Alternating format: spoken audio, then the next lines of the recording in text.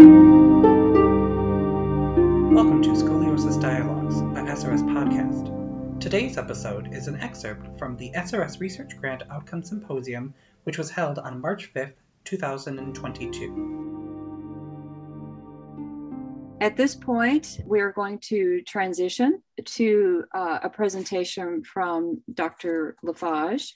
Dr. Lafage is our former chair of the Research Grants Committee, and she has a wealth of knowledge of the different types of funding that are available through the Scoliosis Research Society. So sometimes it's a well-kept secret of what all the opportunities are out there for people to apply for. So I will turn this over to Dr. Lafage. Thank you very much, Dr. Weiss.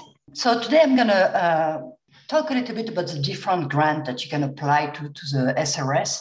And I'm going to spend a little bit more time on the smaller grant because we tend to ignore them and we really think that they're extremely valuable. So before jumping on the different grant category, this is a snapshot of what happened between 2012 and 2019. So just over 8 years, 75 grants were awarded, which represent about 2.1 million. And the interesting part is that they were awarded in 9 different countries over 3 continents. So the SRS is really a global effort. From an academic productivity, we have more than 100 presentations, about 30 SRS or IMAS presentations, including 2 IPS winners. 76 potential manuscripts, not all of them have been published yet. And I would say probably a lot of collaboration. This is something that we cannot really measure, but just looking at the chat from today's webinar, we can see some collaboration starting to take place. So let's talk about the different type of grant. So there is 6 different type of grant. And basically we can group them in 2 categories. The first category is what we call the 2-step grant, in the sense that you first have to submit a letter of intent. And if your letter of intent is accepted, then you will be invited to submit a full submission. The general guideline is that you actually don't need to be an SRS member, as long as you have a co-PI that is an SRS member. There is no restriction from an age point of view, except for the Biderman category, which is specific for young member. So the letter of intent is very straightforward. And very often we think that, letter of intent is just 2 pages. So we can see that when we read them, that sometimes people just wait the last minute and throw together a letter of intent. When you have to write something that is very short, it's actually more complicated. It actually takes more time. So really, my advice, you need to think about what you're going to put into the letter of intent. You need to think about how will your project impact the SRS? Does it address a very important problem from SRS point of view, from the patient point of view, from your practice point of view? And if you apply for a specific grant category, you need to think about is the project really innovative, and does it fit actually the requirement of the category? If you're invited to submit a full application, then you have 10 pages. And the grading criteria is, once again, what is the impact of your research?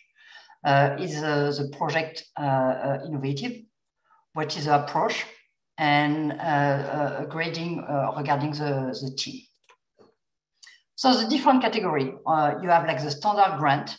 Standard grant is really if you have an established research team, if you have already some publication and some record, then that would be the typical category. This is basically our biggest grant, up to 75,000 over 2 years.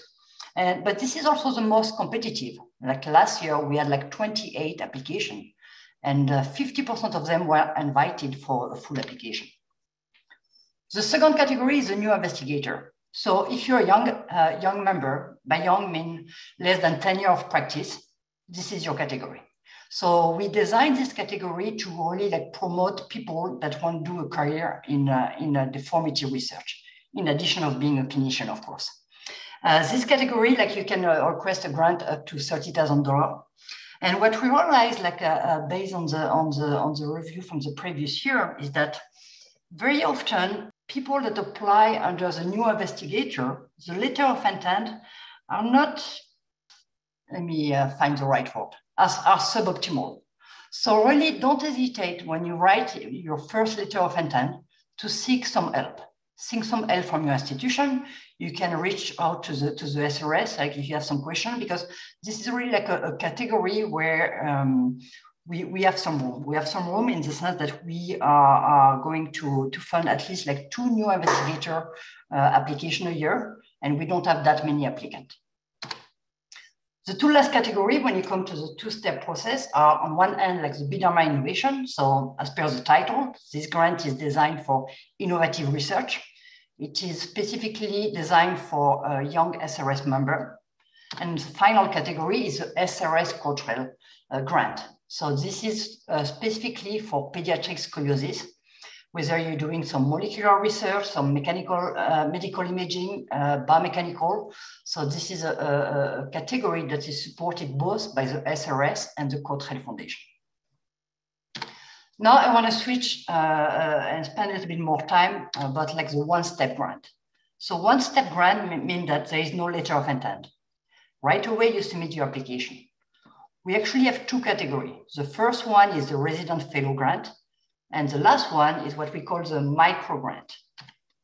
So the practical information, like for both of those categories, like you need to have a SRS member that is at least a co-PI. So what does it mean? It means that if you're not yet an SRS member, you can still apply as long as one of your co-PI is a member. The funds are for work to be performed or in progress. And the application, again, it's a very short application, just a 2-page application, where you need to think about what is the impact on the SRS mission, what is the impact of your grant application on your career, on your specialty. So the resident fellow grant is up to $10,000 for a duration of 1 year. And really, like this is more around like a clinical project. We fund about like 3 grant application a year. You can see like this is the funded application over the past 2 years. So sometime is to fund a full retrospective study. You know, obviously, if you get a 10,000 grant, you're not going to be able like to design a fancy multi-center grant. You know, this is not going to be enough money, but that's totally fine. Like the SRS, there is nothing that prevents you to get some funding from, let's say, your institution, and in addition, get some funding from the SRS. So think about this as some seed money for a project that you really want to perform. And the final category, you know, it's actually a funny category. That's anything that doesn't fit in the other category, you can apply for a microgrant. So microgrant, you know, is just $2,500, but you can do whatever you want with it. So we want this category really to promote diversity. So if your institution doesn't have a long history of research grant application, maybe start with a microgrant. You can apply, this doesn't have to be a clinical project. So it can be like to travel to do some observership.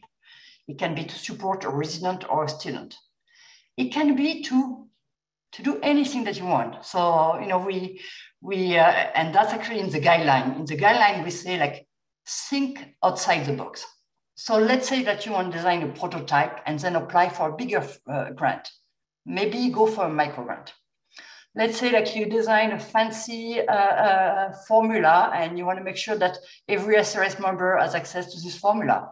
Maybe you need a little bit of funding from a website. Well, go for a microgrant.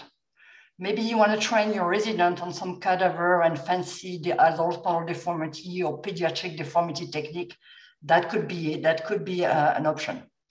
And so this is like the category where we receive the less amount of application. So last year, we only had like 2 applications.